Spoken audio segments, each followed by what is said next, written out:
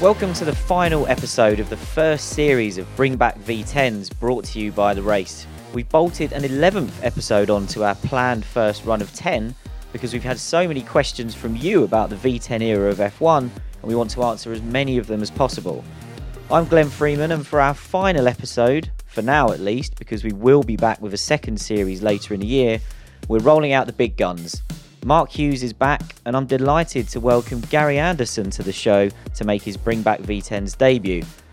Better late than never, Gary, and we couldn't go for a whole series about F1 from 1989 to 2005 without having you join us at some point. Given the significance this era had on your career, is this a time in F1 you look back on fondly? Yes, it is. I mean, you know, the cars then were, you're probably looking at a lot simpler than what they are currently. They were real racing cars. You know, they made lots of noise and they produced lots of horsepower, lots of RPM. You know, we're talking the V10 era was 20,000 RPM and probably knocking 1,000 horsepower here and there. So really good period of time. I think everybody enjoyed that period really because the technology came on hugely, but it still was a time whenever, you know, there were nuts and bolts, I suppose you might call it. They weren't too sophisticated, but they were like real thoroughbred racing cars.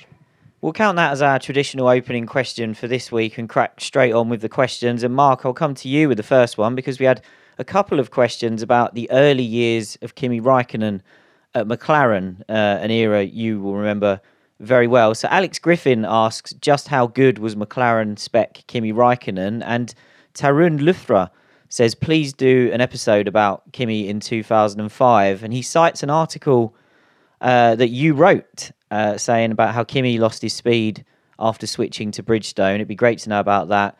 But the main thing is Kimi was mega fast in 05 with McLaren, but not the same later on. So what are your memories of what I think a lot of us now consider peak Kimi Raikkonen at McLaren? Yeah, Kimi was fantastic in the McLaren years. And I don't believe that Ferrari saw him at his best. Even in his championship year of 2007, I don't think he consistently reached the same heights of his McLaren years, where he was devastatingly fast and no teammate could live with him. And he had this beautifully pure driving style, hugely fast through the fast corners, needed nowhere near the input of a Montoya or a Massa, and had a really great feel for using the weight transfer of the car into the slow corners. By which I mean he could overlap his braking and cornering to load up the outside front tyre and get the rotation onto the car early, well before the apex. Just the minimum of steering lock. And that way the car would be pointed very early at the apex and he'd be able to get on the power hard and early. And if the tyre will take it, it's the fastest way to drive. And the tyre or Michelins that Kimi enjoyed in his McLaren years were perfect for this. And combine this with what was the fastest car in 2005, and he might have won just about every race, but the engine was unreliable. 2006 McLaren was just not as well conceived. It wasn't a very good car, but Raikkonen himself was still performing at a very high level, and Montoya couldn't get anywhere near him. But then came the end of the tyre war, and from 2007 onwards, we got old spec control tyres from Bridgestone. These weren't the tyre war Bridgestones that had been so great in 2006. These were based on the old technology. And the fronts just didn't allow you to aggressively overlap the braking and cornering in the same way. And Kimi refused to change his style. He argued that it was the right style and the way he'd always been fast, and it was the tyres and the car that were wrong, which was technically true, but these were the tyres that everyone had, so you needed to adapt. Essentially, the end of the tyre war took away one of the keys to Kimi's raw speed. He was still fantastic through the quick corners, and Ferrari 1 showed me telemetry comparison between him and Massa through the fast sweeps of Silverstone, and it was just night and day. But in the slow corners, Massa was much more high energy, more prepared to wrestle with the steering wheel to get the car to go where he wanted it to go, and Kimi never really wanted to do that, and it was why he was no faster than Massa and slower than Alonso and Vettel subsequently. Now, with the control tyres, I don't believe that would have been the case. No, I think, you know, everything you say there, Mark's right. I think the one thing Kimi really needed was a car tyre combination where the front end really worked. He drove the cars. All the sensitivity comes in from the steering wheel to Kimi, and he had that with as you say, the tyre competition Bridgestones. But it never had that with the Michelins or the production Bridgestones as such. But I'd say that during that period, he never lost any of his speed. It was just the fact the car didn't suit him, and I relate him very much to Max Verstappen. You know, he's just one of those drivers that was always on it. He never knew how to not be on it, to be honest. And I think in a driver, you can't ask for anything more. But when he had the car that had a good front end, be it a combination of the tyres, as I say, then he had the speed for sure. The next one's for you, Gary. Ben Harris, who's been a fan of the show from week one. Ben gets in touch every week talking about the episode that we've released, so we had to include one of his questions. And he said, Gary, if the more unrestricted sort of driver aids era of 1993 had been allowed to continue beyond into 94 and beyond, what would have been the effects on the teams and the sport and on who was winning and on safety? Now, you were in the thick of this with Jordan at the time. You know, the big teams were running away with the amount of technology they were piling on the cars. From what you recall, where do you think F1 was heading if that hadn't have been nipped in the bud when it was? Well, yes, it would have been a lovely engineering challenge, obviously. We'd all appreciated that. We had an active front suspension on our Jordans, but it basically just was a ride height change control. It happened automatically. It also could be done by the driver. So basically, when you wanted traction, you could jack the front ride height up. Or if you wanted more front end downforce-wise, you could lower the front end. But it was a very limited package. But during that period, we did spec out what we would classify as our active car, which, I mean, basically everything was active. It even had DAS on it, so that would have been quite interesting. But, you know, you wanted to adjust the toe-in, the camber, relative, all four wheels separately, basically. And obviously that combined with traction control, you just had a fully mobile four-wheel car. Every wheel would be separate, and the driver was just going to be putting in the input. So the car would decide what it needed to do at that speed, at that point in time. If the driver kept on, you know, putting in more steering lock, and the car speed was stable, the car would know the car was understeering a bit more, so it would do whatever was best to get rid of that understeer. And we had it all spec'd up as such, and we're working with Lucas actually on the electronics for it, because we sort of partnered with them a little bit. But to be honest, the end result is I'm pretty glad it didn't sort of carry on through there, because it would have got to the point where obviously it would have made the cars faster, but they would have been much more complicated. And reliability at that point in time, it was too early, I suppose you might call it. You know, the cars weren't reliable enough, and we weren't on top of the electronics well enough, especially for a small team that we were. You know, that it would have been the invitation for the big guys to really beaten us. But as a team and as a person, I would have loved the challenge to have tried to put it together. But I don't think it would have been right for Formula One at that point in time. Yeah, I think obviously the lap times would have been slashed dramatically, and the cars would have just kept getting faster and faster, and the new simulation technologies that were coming would have allowed that aerodynamic advantage to be taken of the fact that the active allowed you that full control of the aero platform that Gary was talking about. And I think, but I think the same teams would have been doing the winning. Williams had the advantage of the head start on active, but the others were catching up. The 93 McLaren and Benetton were very sophisticated cars, just didn't have the Williams' Renault horsepower. In terms of the racing, on the one hand, you'd have drastically reduced braking distances, which is bad for racing, but on the other, you'd have a less aerodynamically sensitive car, as the control of the ride height could probably give you plenty of underbody downforce, which is less sensitive to the wake of the car in front. Safety, yeah, as Gary touched upon, the engineering was probably not as good as it subsequently became. And already, probably by 93, the cars were becoming a bit too fast for the level of passive safety that they had at the time, with the big exposed cockpit sides, nowhere near the crash test strength of later cars. So, yeah, it's probably about time to knock it on the head. Just, you know, basically to sum it up, I think you could say you could have loaded each of the four tyres ideally for that tyre, for the situation, the slip angle that tyre was going through. You could generate the slip angle properly in it. The aerodynamic platform, as you say, Mark, you know, you could have optimized that at all points. And that really was where active suspension, you know, as far as vertical control was concerned, that's really where that came in. You know, you could optimize the aerodynamic platform. And the minute the car hit the straight, you just drop the rear ride height, and you've suddenly got a massive drag reduction. So it was something you could play tunes on. But as I say, it might have just been a little bit too early, to got too sophisticated for a small team. I think nowadays you could do it, to be honest. Would it be better for racing? I think still the team with a massive amount of money, the massive amount of engineers, simulation tools, they'll still come out on top because they will do a better job than any small team. So I don't think it would be a grid closer by any means. Probably a good thing to try and delay the rapid expansion of F1 teams and their technology behind the scenes as well. But we've got another question here, Gary, from the Happy Tie, which is one that you can answer based on your Jordan experience, because they're asking about memories of Stefano Modena. Obviously looked good with Tyrrell and put in some nice giant killing performances in 91, but then quickly went sour at Jordan. And the Happy Tie asks, was Stefano an enigma or simply overrated? I think just, when everything was right for him, he was really, really very good. It was a bad year. 92 was a tough year for us. We were just basically trying to survive. We got the Yamaha engine. The car was less than good, let's say. It had a few decent showings, but the Yamaha engine was very heavy, and I classified it as a boat anchor now and again. It was very unreliable. I mean, it would seize on the stands just warming it up. You never got two of them the same. So it was a really tough year. And we had a mechanical sequential gearbox in the car, which initially had some problems. It was selecting two gears basically through flexing, depending upon how the driver changed the gears. If he sort of was on the lever and preloading the gear before going to the next one, he could actually select two gears at the same time.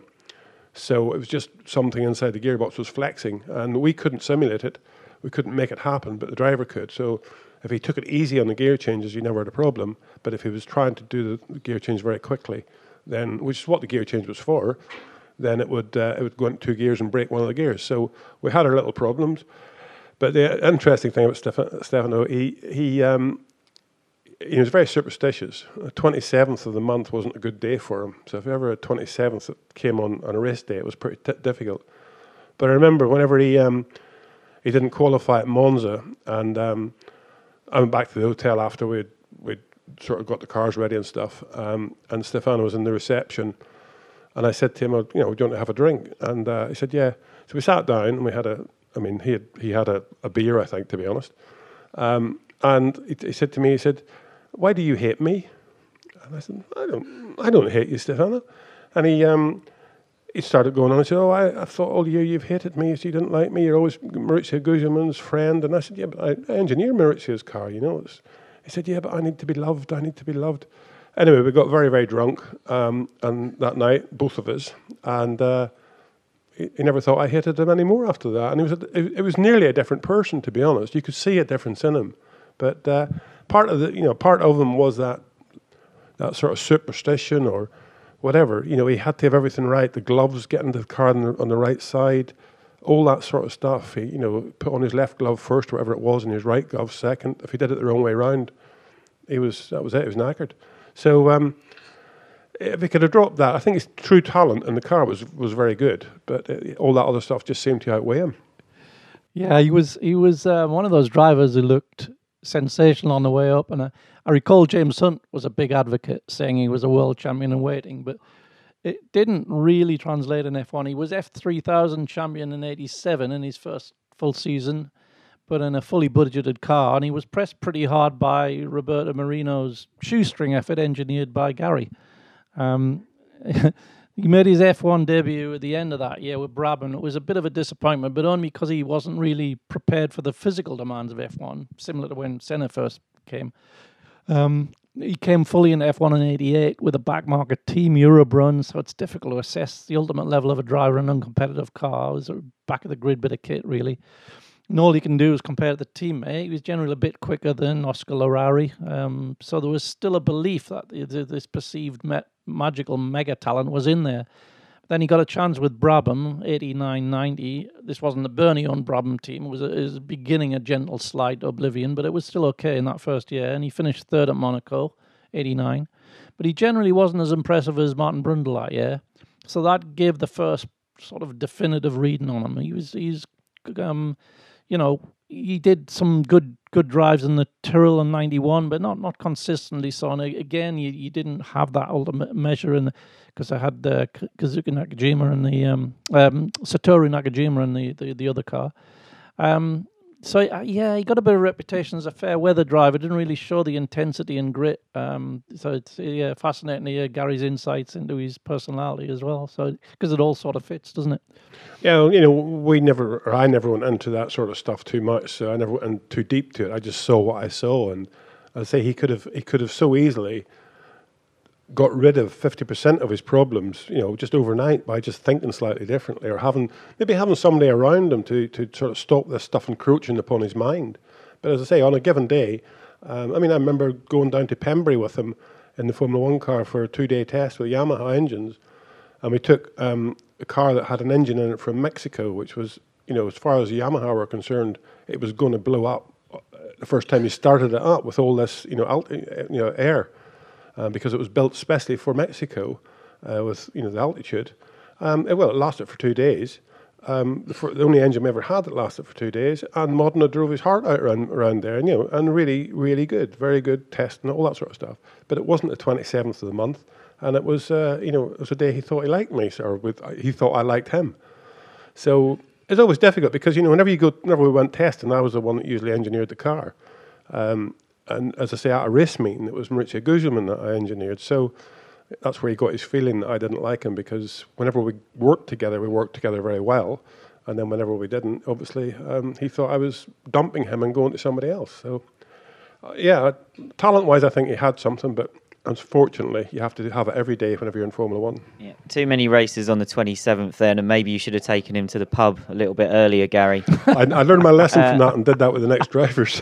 made sure there was no time lost. More F1 testing at Pembury as well. I think that's what we need. But Mark, the next question is another one about Jordan, but I'll throw it to you first before we get Gary's sort of insight. Jonathan Patty wants to know more about some of the exciting F1 rookie debuts in the early 90s. The examples he gives us are Jean Alesi and Eddie Irvine, because they both battled Senna early on. Obviously, Alesi was a few races into his career when they had the fight at Phoenix, but Irvine pretty much ended up literally in a fight with Senna after his debut at Suzuka. Was that perhaps the most interesting way Eddie could make his mark in F1, upsetting the star driver of the time on his debut? Yeah, I guess so, but he's impressed on the track as well. I mean, he made a fantastic debut, but I think it was very good for him that it was at Suzuka, because he'd been racing there for years. He knew all the tricks of the place, and it was a pretty good car as well, pretty good Jordan. His subsequent career showed he was a good driver, good level driver, capable of winning races. But it wasn't the superstar his debut suggested, but he's a very smart operator, very good driver. Alesi probably made an even bigger impact on his Grand Prix debut at France 89 in the Tyrrell. He ran as high as second, I recall, finished fourth. And then about half a season after that, the first race of 1990 at Phoenix, he's fighting Senna for the lead, ultimately finished second. But actually, although the Tyrrell was only a little team by then, it had at that time probably the most aerodynamically advanced car on the grid. This was the original high-nose F1 car that Jean-Claude Miggio, he pursued a fresh line of thinking, or he'd taken Adrian Newey's thinking on the Leighton House even further, let's put it that way. And that Tyrrell, the 018, had a big advantage over the cars of even the big teams at the time, and aerodynamically it was essentially the car that Miggio and Harvey Postlethwaite had conceived as a Ferrari, but which John Bernard had stopped quite rightly, as it was a parallel car program in the same team. And that was an untenable situation, which John only found out about partway through the season. So Harvey and Jean-Claude left Ferrari, but with their ideas and what they'd found in the Ferrari wind tunnel still at the front of their minds. So when they joined Tyrrell, this thing just burst out the box as a fantastically sophisticated car. But in reality, much of the research had been paid for by Ferrari. So the only thing the Tyrrell lacked really was a powerful factory engine. And we only had Nakajima in the other car to give any perspective. So, Alesi was a good driver. He had fantastic car control, incredible in the wet. But he wasn't really, as an overall package, in the same league as the top guys, Senna, Prost, Mansell. We saw this directly when Alesi and Prost were teamed together at Ferrari in 91, and Prost comfortably outperformed him. it was suggested also on Alessi's qualifying advantage over Nakajima only being about half that Senna used to enjoy when they were at Lotus. So yeah, they're both top drivers, but ultimately not the full-on superstars that their debuts may have suggested. So what about that Irvine debut, Gary? How impressed were you when he jumped straight in the Jordan as an experienced Japanese racer at that point? He'd been racing over there a while. And were you anywhere near the incident when he got thumped by Senna? Well, I'll answer the last bit first. No, I wasn't in the little office when he got thumped by Senna. Obviously, I heard about it pretty quickly, but yeah, it'd been interesting to be in there. Might have had to join in somewhere along the line, which would be a bit sad. But as far as the car was concerned, our 193, the 1993 car, it was the time the Nara track cars came in, and we built we built a car sort of shorter wheelbase. Aspect ratio sort of changed a bit. But basically, it was very hard on the rear tyres. So we struggled all year long with the rear tyres overheating and whatever. And the weekend sort of before the race at Estoril, we decided that we needed to do something about it. So we actually lengthened the wheelbase by a good old 6 inches, or 15 centimetres as it's called these days, with a big spacer between the engine and the gearbox, and just got the weight a bit further forward, lengthened the wheelbase so the car wasn't so nervous. And we did that over a weekend, actually. Changed the bodywork, changed the floor, changed the engine cover, and made this big machining. So when we went to Suzuka, we had a car that was a bit better, and obviously Eddie knew the circuit very, very well. So suddenly the car was a bit better to drive, a bit better on its tyres, all that sort of stuff. So Eddie was competitive. I mean, he qualified 8th, which is pretty good. Rubens was 12th. So we felt on a bit of a high. Suddenly we were going to maybe knock on a few points here. And then in the race, obviously, he was running well. He did a very good first corner. He knew that through the first 2 corners, if you get on the outside there and you have a little bit of luck on your side and nobody T-bones you, you can make up a lot of places because everybody dives for the inside and the road's completely open over there. So he did the right things and I think he got up to 5th or something in the first lap. But coming up the end of the race, he had been lapped by Senna a little bit earlier. Senna was leading the race, and it was one of those sort of things where he came on the radio and he said, Senna's slowing down. Do I overtake him? And we told him, yeah, you do, because if you can get in front of him and for some reason he has a problem or whatever, you pick up a position because you'll be doing the last lap of the race, and if you let him be ahead of you now, it means that even if he breaks down or something happens to him, you're a lap down anyway, so you'd get no benefit. So that's why he did it. He overtook just to get onto the lead lap, making sure that he could pick up anything from anybody else that in that top 4 that failed. So he did the right thing, but obviously Senna didn't really see it that way because he ended up 6th. But at the end of the day, he come in, he was fresh, just a fresh sort of pair of hands. He could drive very, very well, Eddie. So you have to pat him on the back for that. He never came into Formula One as a new boy, really, a new learning curve. He had raced at Suzuka in the Super Formula out there. So those cars were bloody quick and they had good tyres. So you had to commit to qualifying laps, and he had all that experience. That is probably, or was at that time at least, the closest to Formula One. All the good guys, Frentzen, all those guys were all fighting out there merrily. So a lot of them had good Suzuka experience, and Eddie was one of those top guys. Yeah, and Irvine, of course, memorably in 1997 pulled some Suzuka tricks as well to help Michael Schumacher in his fight with Jacques Villeneuve. Now, the next question is technical related, and it's related to something that ended up on one of your cars, Gary, because Mark Hindle wants to know about the short-lived X-Wing aero devices, which did appear on the Jordan 198 for a little while before they got outlawed, didn't they? Yeah, I mean, it was, again, regulations force you to go around and around the car and try and find these little loopholes where there's, an area where you can maybe do something. And the X-Wings and, wings mounted up on the tops of the engine covers, wings mounted over the top of the cockpit, all of that stuff is just, there pops up a little window there where suddenly you think, oh, I could do that. Nowadays it's much tighter, but you can see the T-wing on the back of the engine covers. That's the sort of area. There's one little area there where it's open to put something in there, and you try to put in a downforce producing device. Everything's about getting the downforce out of the cars because the tyre only responds to load, and the more load you can get on it, as long as it's consistent, the better it'll be. And the X-Wings are an example of that. They produced downforce. They were well up out of the way of everything else. They weren't bothered by turbulence. So, they were very independent. So just another few kilograms of load onto that black better rubber that holds you on the ground. And as I say, it was really interesting to go round and round the cars and try and find these little windows of opportunity and exploit them to the maximum. So that was a constant thing that you were looking for. And, as I say, the X-Wings was just one of those products. They were a bit ungainly, though, weren't they, Mark? Do you think they did us a favour by banning them quite quickly once they all sprouted up in early 98? Yeah, I think it's probably the only thing that's been banned purely on the grounds of aesthetics. I know we tweaked the nose regs after 2014 because we had those ugly step noses, but that wasn't really it was just a tweak. It wasn't an outright ban. I can't think of another instance where something's been banned just because it looked ugly. So yeah, it's quite radical, that, wasn't it?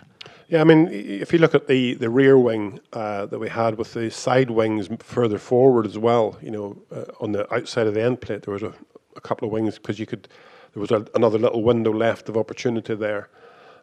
They were sort of in the same line. They were pretty ugly as well, to be honest, because they were sort of protrusions sticking out of nowhere.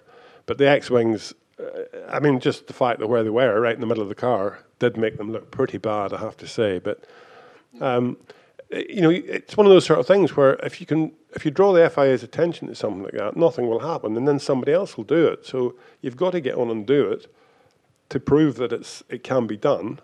And then, unfortunately or fortunately for everybody, visually it got banned. But as I say, they could be there, and you could probably have tidied them up through time. But the window of opportunity for them was very small. So I don't think you could have made it look nice and had them. I don't think that could have happened. No, I think it's probably a good thing that they got rid of them. The next one, Mark, is from Rachel Fleming, and Rachel asks, was David Coulthard's first season at Red Bull an Indian summer for the driver, or had he just joined a team that was at his level at the time? So this was in 2005 when DC left McLaren after a very long stint and seemed to get a new lease of life when he first stepped into Red Bull. I think his 2005 season at Red Bull's about right for the good level he was at. Even in his twilight years, it was a car that had been conceived as a Jaguar, but that team was beginning to find its feet technically. It wasn't a bad car. He wasn't a bad driver. It was well funded. He had a lot of experience. He worked well with Adrian Newey. He got a couple of fourth places, I recall, a few points. Then they recruited Mark Webber to go alongside him, and it wasn't really a surprise to ultimately that he'd blow DC away, which he proceeded to do as the younger, hungrier, faster driver. But yeah, I did a pretty solid job, and the team was improving. Yeah, when you think of what he came from with McLaren and his experience and expertise, he brought a lot to that team in the early stages as well. So he could feel very motivated because he was the man coming into this team to give it direction and sort itself out. So he was probably at as big a high in his career at that point as anywhere, just from the fact that he was, the pressure was on his shoulders. He'd never really been a number one at any of the other teams he'd been at. So he had this opportunity now to show his true skill level, and more in driving the team, getting them a direction to go in. Because the Jaguar thing, I was involved in it at the beginning, and all of that was just a disaster as far as the relationship with Ford. There was never any consistency. There was never any, nobody had any motivation. And that went through even after my time. You could see it still there. It was just everybody was looking at their back, waiting for the knife to get stuck between the shoulder blades, because that's what was going to happen. It was just constant. So this was a new team, a new opportunity, and for David, it was he was let loose to bring his expertise to this team and give it a direction, give it a grounding, and get the stability into it. And I think he worked very well at that. And again, as Mark says, Christian Klein and Antonio Liuzzi, they weren't going to be next year's world champions, I don't think. So he had the handle over them, but when Webber came along and was willing to wring its neck a few times, then I think that changed the sort of attitude a little bit, and the team then started to follow along, obviously, with somebody that they could see might just pop up being a race winner. Ansi Rulamo asks a question about one of my favourite F1 qualifying sessions of all time, because I'm a massive Jacques Villeneuve fan. Ansi says, I've always been fascinated by the 1997 Australian Grand Prix qualifying. How was it possible that Villeneuve was 1.7 seconds faster than second place Frentzen? So Frentzen was in the other Williams, making his debut for the team. Mark, Villeneuve I always thought was quite good round Albert Park, but to be 1.7 seconds faster than Frentzen and more than 2 seconds faster than the next car, what on earth was going on that day in Australia? Yeah, I mean, that car was a pretty sensational car, as was a 96 car, but it required a very aggressive approach to get the best from it.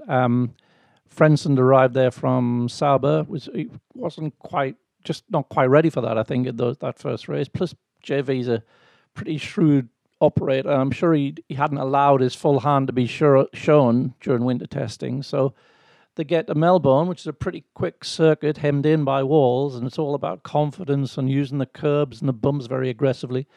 And yeah, Villeneuve's confidence in the car was extreme. He did a fantastic job. The gap was a little bit exaggerated by Frentzen's best lap being thwarted by a red flag, so he had to go out again for the last 2-minute dash at the end, and it wasn't really an optimized lap. So although there wasn't really as much as 1.7 seconds slower that the stopwatch said, realistically he was probably still about a second slower. But once we got to more conventional tracks, the performance converged a bit more. Though JV stayed in command, he just did a better job that year. Yeah, you also find, I think, that if the car just hooks up, suddenly you can can be so much quicker, so much better. You get this point where basically you're driving around. As a driver that's been there before, you're driving around, you're driving the racing lines that you always drove. You're not experimenting, you're not looking at it deeply enough, and trying to experiment with this new track. And you get places like Albert Park or Monaco, where the track. Every year you go, the track is a bit different. It's had, like Monaco, for example, it's had different traffic around it. It's got a different sort of diesel content spilled on the surface. It's a completely different track. So you have to attack it like a new track, and Albert Park is a bit like that as well. If you attack it like a new track every year, you end up finding those little points that have changed over the time off, basically. And I think whenever Villeneuve, coming into this, he got on the gas pedal and did it correctly because he experimented with it as a new track and found all those little bits that were basically, advantageous. That I've criticised a lot of drivers through the time that I worked with. You can't just drive over that curb the same as you did last year. You're in a different car. It may have completely different mega tire on it, or even different construction tires on it. The curb could be different. The whole environment has changed. You have to attack every corner, every track, like it's a new track, and experiment with it again and see how your car fits into it. And I think Villeneuve probably did that better than Frentzen at that point in time. Frentzen was still driving more like he would have driven before. But, never mind Frentzen, okay, he was in the Williams, but Michael Schumacher, who was no slouch at his time, was 2.1 seconds slower than that. So, a massive, massive difference. And I think Villeneuve just got the car hooked up to that track and dragged everything out of the track that he could, never mind the car. Yeah, that lap didn't do his old teammate Damon Hill any favours either. I seem to remember Damon having to wring the neck of his arrows just to get inside 107%. The next question is from the 9-8 podcast, and it's about Martin Brundle going from driver to pundit, which he did in 1997. I'll come to you first on this, Mark, because you've spent a lot of time in commentary boxes with Martin on Grand Prix weekends. How would you assess the way Martin goes about his role as an analyst and a commentator? I think he's the best in the business at that, and he came in at a very high level immediately as well. He was just a natural, incisive, intelligent, able to speak with the authority of years in Formula One. He desperately wanted to stay in the game as a driver, and even today I think he still longs to be in there as a driver. But the offers dried up after 13 very distinguished years, and he was replaced at Jordan by Fisichella. Much to his surprise, actually. He'd been led to understand something else. So he was a natural for the role, and he made it his own, and continues to do so. So, yeah, not really much more to say. Gary, you obviously, Martin's last F1 drive was in one of your cars in Jordan in 1996. And as Mark mentioned there, Martin tested some other cars in 97 and did give some quotes around the time that I think he tested a Benetton, because he didn't have any drivers available, saying he was still keen to get back in. But what did you make of Martin's final season as a driver, having seen it so up close? Well, first of all, I think Martin probably still takes his helmet and boots with him to Grand Prix just to do the punditry, just in case somebody calls him up, because he would love to be back in one of the cars. And he obviously does drive a bit still with sports cars, and he's done a few demonstrations with F1 cars. So he hangs on to that need and that want to drive a car. But 96, again, and I've said this too many times over this podcast, wasn't our best car in the world. We had gone from Brian Hart's engine in 94 to the Peugeot engine in 95 that McLaren didn't really want, to be honest. And still in 96, we were still trying to get on top of the engine and get some reliability into it. He was up against Rubens Barrichello, who was now in his, third year? 93, 94, 95. Yeah, third year. So Rubens was getting to be a pretty good little peddler. He was very, very good from the beginning, but he was starting to understand Formula One a little bit more. And I think Martin, again, it was the same thing. He was like he is now. He felt that he maybe should have been driving for a better team, a bigger team, let's say, not necessarily better. So I don't think I ever felt that he was really in our team. He was there. He was there for the good of his future career, whereas Rubens was there for the good of his future career. Rubens was very happy to go out and wring its neck and do the best job he could in a car that he knew wasn't the best in the world, but he was still so enthusiastic about it, and I never felt that with Martin. And I'm sure it gets to you, and it always does if you're sort of semi-sliding down the scale, and as he did retire at the end of 96. It's a time whenever you've got to make big decisions in life. And obviously the big shunt he had at the beginning of the season in Australia, it was a pretty impressive accident. And, he got out of the car and he ran back to get into the spare car, got in the spare car, but then he just didn't, he knew himself that he was a little bit cloudy between the ears. So he needed to stop and just let it all settle down a little bit. But I don't know, during the year, I probably would like to have seen more out of him as far as joining the club of driving for Jordan, as opposed to, just not sure where he was going to in the future. I think he really did feel he needed to be with a bigger team, and he'd been through the McLaren era at that point in time, so he had the opportunity with what was a big team, and it hadn't really worked. So now he was, he was on that slide basically with the Ligier and the Jordan, that sort of thing, that. That you're going the wrong direction, to be honest, and I don't think he wanted to take that in. But he's done a very good job on the punditry. There's good guys out there doing lots and lots of stuff, but Martin's not frightened to say it as it is, which is obviously very true. It's not everybody that does it that way, but it is the facts, and that's what we want to hear. Yeah, I think Brundle probably raised the bar in the late 90s, and a lot of the good punditry that we have today is probably a legacy of people realising the level you need to get to. We've got a couple of questions next that are about the rise of Renault in the early 2000s, so I'll bolt them together. George O'Donnell says he'd like to hear about Renault's 2004 season, where obviously Jarno Trulli won the Monaco Grand Prix, then gets fired, and how the team built success ahead of winning the 05 and 06 championships back-to-back. And Jonathan Patty, who we've already heard from, had an interesting question, which I think we'll give to you, Gary, which he wants to hear more about the Renault 110-degree V10 that it ran early in the 2000s. Gary, you'd have still been designing cars when that engine was on the grid. Do you remember hearing much about it, and were you particularly intrigued or impressed by it? Yeah, we heard a lot about it, obviously. The end result was, I think, they suffered with stiffness, both for the engine itself, for the car, but an engine internally needs to be stiff for its own right as well, because anything that's moving around will basically take more friction. So the engine suffered a bit because of it. The right call was made. I mean, it was something that was better because you could get the sort of side pod shape changed differently in the back of the fuel tank area because of the engine being lower as such, because you're getting the heads down a bit. The centre of gravity was going down with it. But I think they had to add quite a lot of stuff onto the top of the engine to actually stiffen up get the bending stiffness back into the car. That they sort of lost the advantage of all that lower centre of gravity.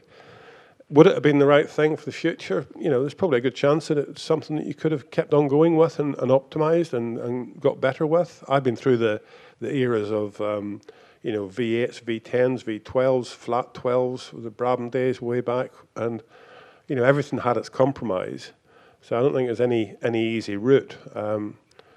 But they took their chance and designed something completely new, and the objectives were correct. But I don't think it had enough time to carry on and actually optimize everything. Mark probably knows a little bit more of the detail than me, to be honest. But it's one of those things where I think that there's nothing wrong with doing it. You just have to keep going for a while, though, to make sure you optimize it as best possible. Yeah, it was as you say, different to what was intended, because they ended up having to add so much weight to it to keep it stiff enough. And it also, they had to reduce the revs. It never was able to rev to its intended design spec. So the vibrations of that V angle and cylinder combination as well, it was made it very lumpy. Had a lot of vibrations. So it ended up being about 100 horsepower down on the top engines, and that's why it had such a disastrous 2001. But actually, the limitations of the engine led the team down a development path that proved quite fruitful, because of the revs restriction. They developed the engine instead to have the biggest, fattest torque curve possible, which gave it great low-speed drivability and good fuel economy. And the extra weight of having to beef it up, I think it was running something like 110, 115 kilos. Well, some of the best ones were down to 90 kilos. It gave the car a rearwards weight distribution, which, especially combined with the Michelin, give the car fantastic traction.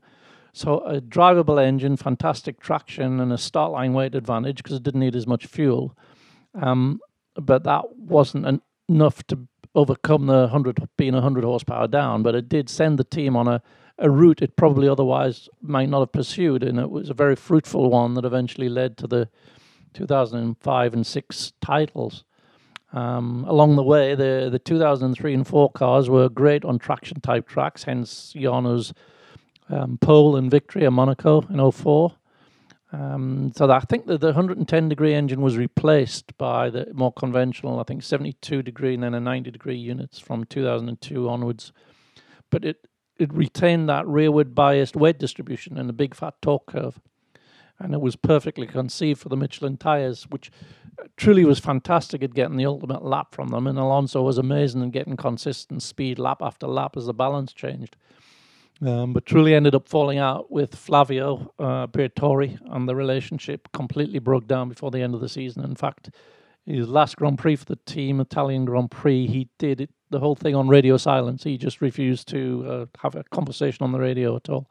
So yeah, it was finished by then, and he ended up finished that season at Toyota. Yeah, difficult to know. As I say, the one thing they did learn through that period as well was the fact that they could build an engine that had very low heat rejection. So you didn't need the cooling on the car. So that suddenly the side pods and radiator inlets and radiator assemblies became smaller.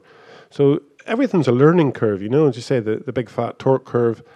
And the fact that the heavier engine was not a good solution, so you have to look and compromise many things on the way to get it, to get the weight down of everything.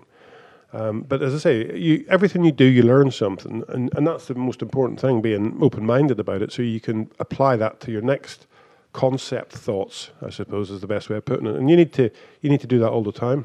I think that trajectory that Renault achieved in the early 2000s is probably what they thought they could replicate this time around with their team, and they've fallen quite far short of it so far. This next question is going to be fun.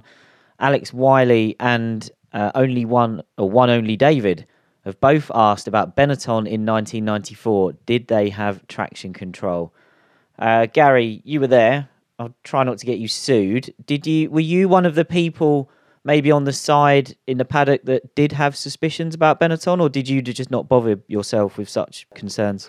Well, you've always got to try to raise the alarm with the FIA if you can. So you were keeping an eye closely at what the car sounded like all the time. It's one of those sort of situations where I don't think anybody really had 100% belief in the fact that they had traction control. They may have had, within their ECU as such, they may have had something that allowed them to have some sort of traction control if they wanted it. I'd jump out here and say that most teams probably had that a facility somewhere in there that you could have played with a little bit if you wanted to. Be it just the torque curves, even just being, making sure the throttle maps and torque curves all work together. There's ways and ways of doing it, many ways of doing it. But actually having a traction control with feedback, we did believe at that point in time that Benetton might be up to something. And as I say, we also made the FIA aware. But we have to rely on the big teams doing this sort of stuff. We were a small team and we could get buried very, very easily if we were to complain too much about stuff. So that was a good season for us, 94. And we were fighting with them on a few occasions, and it was one of those sort of situations where you could be disappointed because of it. And we had to make sure that the FIA were aware of the situation, how we thought about it, but allow the big teams to do the real shouting about it. And Mark, Alex Wiley's question also included wanting to know a bit more about traction control coming back in 2001, when it was essentially the FIA just said, we can't police this, we might as well let you all have it. And was that just a case of the teams were becoming too clever for the FIA at that point? Yeah, it was always such a controversial area because trying to encapsulate it into regulation wording. So some took it as what was intentioned, and others were working on trying to find a way that would maybe anticipate the wheel spin and reduce the torque, whereas technically, and argue that technically that wasn't traction control because traction control would react to wheel spin, whereas this was anticipating it. But you're talking about the difference of milliseconds, so that nebulous area created the ambiguity that breeds controversy. We don't definitively know what Benetton were doing in 94, only that the software was there to facilitate launch control, but this extreme difficulty of regulating it meant the FIA gave up on trying to police it in 2001. But it was noticeable that from Spain, where the new regulation came in, where it was they weren't policing it anymore, there was no noticeable difference in the competitive order, and so it was probably a bigger fuss being made about it than the reality of what was actually going on. And eventually, the policing problem, of course, was solved with the standardized ECU. I think it's interesting to go back to say the early 2000s. I remember standing at turn 3 in Barcelona and watching Michael Schumacher with a Ferrari and going through there with traction control on and listening to the engine, and going through there without it on because the engine didn't have the cutting but it had the throttle change. At that time you couldn't go through turn 3 flat out. And I was timing because I always like to go out in the circuit and watch, and he was actually quicker without it, to be honest, because he could. You want the traction to be braking to help steer the car to a certain extent. So traction control, at its point in time, is always very, very difficult to get them, to get 99.9999% of the traction available out of the car. But a good driver can, and I think you see that in MotoGP quite a lot. Whenever they had traction control, the bikes basically, some riders couldn't ride with it because it just cut the bike too much, and they have to slide the bike a little bit. That's an exaggeration of what happens in Formula One, but the same thing has to happen. You have to get the traction broken to allow it to happen. And going back, they were talking about Fisichella a bit earlier. When we had traction control, him and Takuma Sato, Takuma would just get to the apex of the corner whenever he wanted to put the throttle back, and then just 100% immediately and allow the traction control to work. Whereas Fizzy wouldn't. He would play with the throttle on top of the traction control, and both of them would get really confused because the traction control, was trying to react to it. Fizzy was reacting to it as well. So, as I say, both of them were getting confused with it, and it was so hard to get his car set up relative to Takuma Sato's car because Fizzy knew he could do it better himself in reality, but he never was willing to mentally just bang the throttle down and let it happen. He didn't drive that way. He come from the old school of controlling the throttle himself. So very difficult whenever you had traction control to get the best out of the car as well.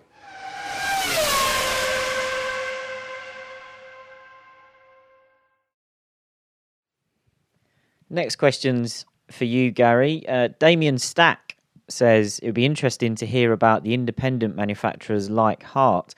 So we'll focus on Hart because one of Brian Hart's engines was in the back of one of your Jordans for a while. How did working with an independent manufacturer like Hart compare to working with the big factory manufacturers, which of course are the only engine suppliers we have in F1 now? Well, I suppose our era of Formula One at Jordan was 1991 was Cosworth, 92 was Yamaha. Cosworth obviously based in Northampton, Yamaha in Milton Keynes and in Japan, and then Brian Hart in 93. And basically we had such a dismal year in 93 and 92 with the Yamaha. I went to Brian to see if we could get him and Yamaha to sort of join up, and he had a V10 engine that was built that was very prototype at the time, and I thought, well, putting a Yamaha cam cover on that would be a good thing to do, but it couldn't happen. We got them together a few times for meetings, but Brian was very confident that their V12 was not the way to go. That his V10 would have been a much better solution. At the end of the day, Yamaha went with John Judd and the V10 that he had built, and Brian and us went our own way. But it was like a light switch, going to speak to Brian about stuff. He just knew things. I mean, obviously it could be very different because I was dealing with a Japanese before that. But just Brian's engine, it was a prototype stage engine. There was pipes hanging off everywhere on the dyno. But, he's in there in the dyno room firing it up and, running the throttle and doing all sorts of stuff. And so you just felt that this guy, he was on top of it all. And obviously from his past, you knew that he was a hands-on bloke. So the experience of working with him in 93 and 94 were absolutely fantastic. I mean, I've got a V10 crankshaft from one of the 94 engines in my display cabinet over there with a little plaque on each piston for all our fourth positions, which I think we had 8 of them or something.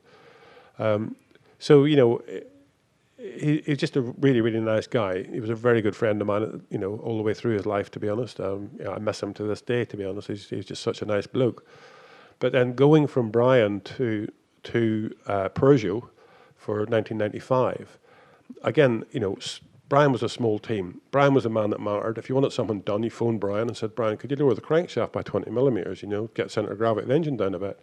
Yeah, I think we can do. Phone Peugeot and say, could you lower the crankshaft by 20 millimeters? We'll have to have a meeting, we'll have to have and that 6 months' time, they would have had 25 meetings and they'll turn around and say, no, we can't. So just a whole different world. They had huge, Peugeot, they had a big budget relative to what we had with Brian. I think we had like 3 million with Brian's engines for the year. Peugeot had an estimated budget at that time, I think about 25 million. And they had a huge amount of people, a huge amount of resource, but they just didn't have any one person that was really hands-on, that was, that knew the whole thing. It was all different departments researching this and researching that, and just getting little things done was an absolute nightmare. I mean, it's sort of one of the things that was my favourite at the beginning was the air valve system was hydraulic, and it was getting oil into the air chambers for the valves, and it was hydraulic, and basically, the engine would blow up. And you just couldn't get them to understand that the camshafts were filling up with oil. There was just the camshafts weren't being scavenged properly, and it wasn't. They worked flat out on the air valve system to try and seal it, but the fundamental problem of them filling up the oil was still there. So once I remember one of the guys was quite ambitious, and opening up the back of the heads and putting a dash, I think it was dash 10 or dash 12 air-equipped pipe from the back of the heads down to the scavenge pump to allow it to scavenge the heads a bit. And the air valve problem went away miraculously. And that was at a circuit, at our test meeting, whenever we just had enough, basically. Everything was just going wrong, and you just needed to act to it. Brian would have acted to that immediately. So great to work with somebody like that. Next question's a good one from Sam Harper. And Mark, you can take this one on. He says, what caused Mika Häkkinen's 2001 season to be such a disaster? I don't recall it as a disaster. He wasn't contending for the title, so it was very disappointing after the 3 years he'd just had, I guess. But he won Silverstone in Indianapolis. He should have won Barcelona with he had the last lap engine problem. He was still absolute front runner. The engine wasn't as reliable. and the car probably wasn't as good relative to Ferrari as the previous year. And plus, the Williams BMW was coming on strong by 2001, so there was that as well. But I think generally Mercedes had started in that year it started to fall away a little bit in comparison to Ferrari and BMW on the horsepower. But the car was still pretty good, and I think Mika was still, at or close to his best. He certainly, that race he won at Indianapolis was as impressive as any he'd ever done. I did a test with Mika at Brands Hatch for Reynard in 1989 when I was working on the Formula 3000 car for Reynard. And it was quite interesting because he was driving for Dragon Racing there, and they were having a bit of a hard time. But we started the test and running round, all doing things quite happily. And Mika was quick. He did a quick lap and come into the pits. And I saw one of the mechanics, there was a floor stay, I suppose you might call it. And the bolt had come out of one of the stays that held the outside of the floor up. And the mechanic was putting this bolt back into the floor stay. And I made a mental note of this, you see, and he went back out again. We didn't do too much other changes to the car. Went back out again. He was like 3 or 4 times slower. So no problem. Brought back in again and said, what happened? He said, he's got less grip. So took that bolt out again. Went back out again, 3 or 4 times quicker. I thought, oh, okay. Put that one in the back pocket for Saturday afternoon for qualifying or whatever qualifying was. So we happened to leave the nut loose on that bolt for the qualifying session, and lo and behold, it fell out again, and it was on pole. So that taught me something about drivers, to be honest. The feeling that you have to pick up that grip level increase, just like a light switch, is quite incredible. That's one of the things that Lewis Hamilton surprises me about these days. He just seems to be able to pick up the track grip so well, obviously, and the car grip. But when changing conditions, whenever it's moisty or damp, Lewis is always very good at picking that up, and I think Mika was just exactly the same. He could pick up the grip. That one little change on the floor altered. He could just pick that up like a light switch and suddenly use it. So that taught me to make sure that you did everything you could to make sure the car was, they had the opportunity as best possible whenever the car was at its peak, and get on with it. And Mika was very good at that. It's an incredible story. Before we wrap things up with our final question, I've got one more engine question for you, Gary. And MG5904, catchy name, would like to hear more about Cosworth's efforts during the V10 era. Why were they not more successful? Was it horsepower, drivability, weight, packaging? Your Stuarts and Jaguars had Cosworth engines. What were they like at the time? Well, I have to say the first one, the 99 Stuart, the first Cosworth I really got involved with, was a fantastic engine. It was light, probably too light. It was less than 100 kilograms, and at that point in time, that was something that was unheard of. It was probably, as I say, a little bit too light. It had some reliability problems. It had this heavy metal, densimeter, they call it. It's got a specific gravity of something like 20-1, bolted onto the crank as crank weights. So the crank itself was like a wire coat hanger with these bits bolted onto it. And they didn't always stay there. They end up sometimes coming through the side of the block and into the grandstands. So little areas like that were a little bit dubious. Great idea. Everybody's gone through the stages of copying that during that period. Cosworth were just very early at doing it. And one of the big things that they did do as well was apply CFD to the intake track of the engine. And I remember going over there one day and them showing me this CFD analysis they'd done on the intake track, and they were dubious about believing it all, but they had optimized it from CFD, and that's what computer dynamics is good for doing. It's just the fact that they hadn't used it before, so they weren't quite sure. But they optimized the inlet track to it, and the engine produced good power at the beginning. It was light, everything worked well. However, it did suffer from reliability problems. So it's, again, like the Renault engine, you need to learn from all these things and have the momentum and keep it going. But the year after, whenever team first became Jaguar, we actually had a reduction in power just because of reliability problems. They couldn't cope, and Ford, who owned Cosworth at that time, couldn't cope with this stuff happening, this blowing up all the time. So it was. I think they were very good at doing the job they were doing. I think they were excellent. It's just one of those sort of situations where it had everything, and maybe a little bit too much of some. You know, as I say, the weight-wise, adding on 5 kilograms might have made the thing more bulletproof. Lost a little bit of something, but it would have probably been a better engine overall. And we'll give the final question of the episode and therefore the series to Luke Bratley, who asks, which elements from the 89 to 05 era, if adopted today, could improve the current racing? Mark, can you think of anything that immediately comes to mind with a question like that? For me, the tyre wall would be the thing, because it gave this volatility to the competitive state of play. Sometimes even within the same race, according to what the weather was doing. And I think it was taken away from Formula One on the grounds of cost, because the teams were having to pay for all the engines and everything that to test the tyres. But I still believe it would have been possible, if there'd been the will to do it, to have a tyre wall with the test restrictions. What about you, Gary? Is your answer just that, you know, Jordan should come back and you should design their cars? No, I should say bring back Nigel Mansell. I mean, Nigel was one of these guys. I mean, you look at some of his races and wheel banging and whatever it goes on, you know, just absolutely fantastic. And we have drivers like that. The cars just at the moment are too sophisticated. They're too optimized around aerodynamics. All the aerodynamic surfaces are working at 99.99% their maximum efficiency. And whenever you get a little bit of turbulence, they just fall down. So we just need more aggressive cars. If that was in that period where the aerodynamics were less well understood, then you'd get back there very quickly, I think. You just can't.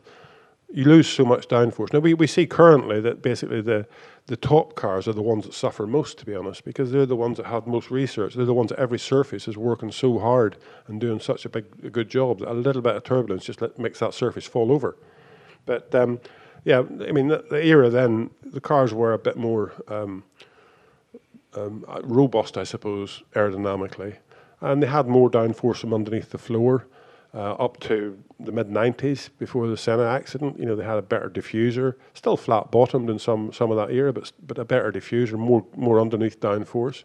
But it was just more robust downforce. So I don't think you can go back in time. You have to go forward in time.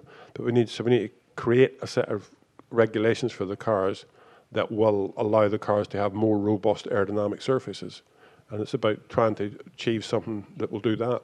Yeah, I think you mentioned at the top of the show as well, Gary, the sophistication and the level of understanding of the teams. I think if we could, and this is literally impossible, if we could go back some way to the teams not understanding every tiny detail and the amount of detail they do now, we'd have more variables. You talked about this simplicity of teams, the way they were made up even in the early 90s.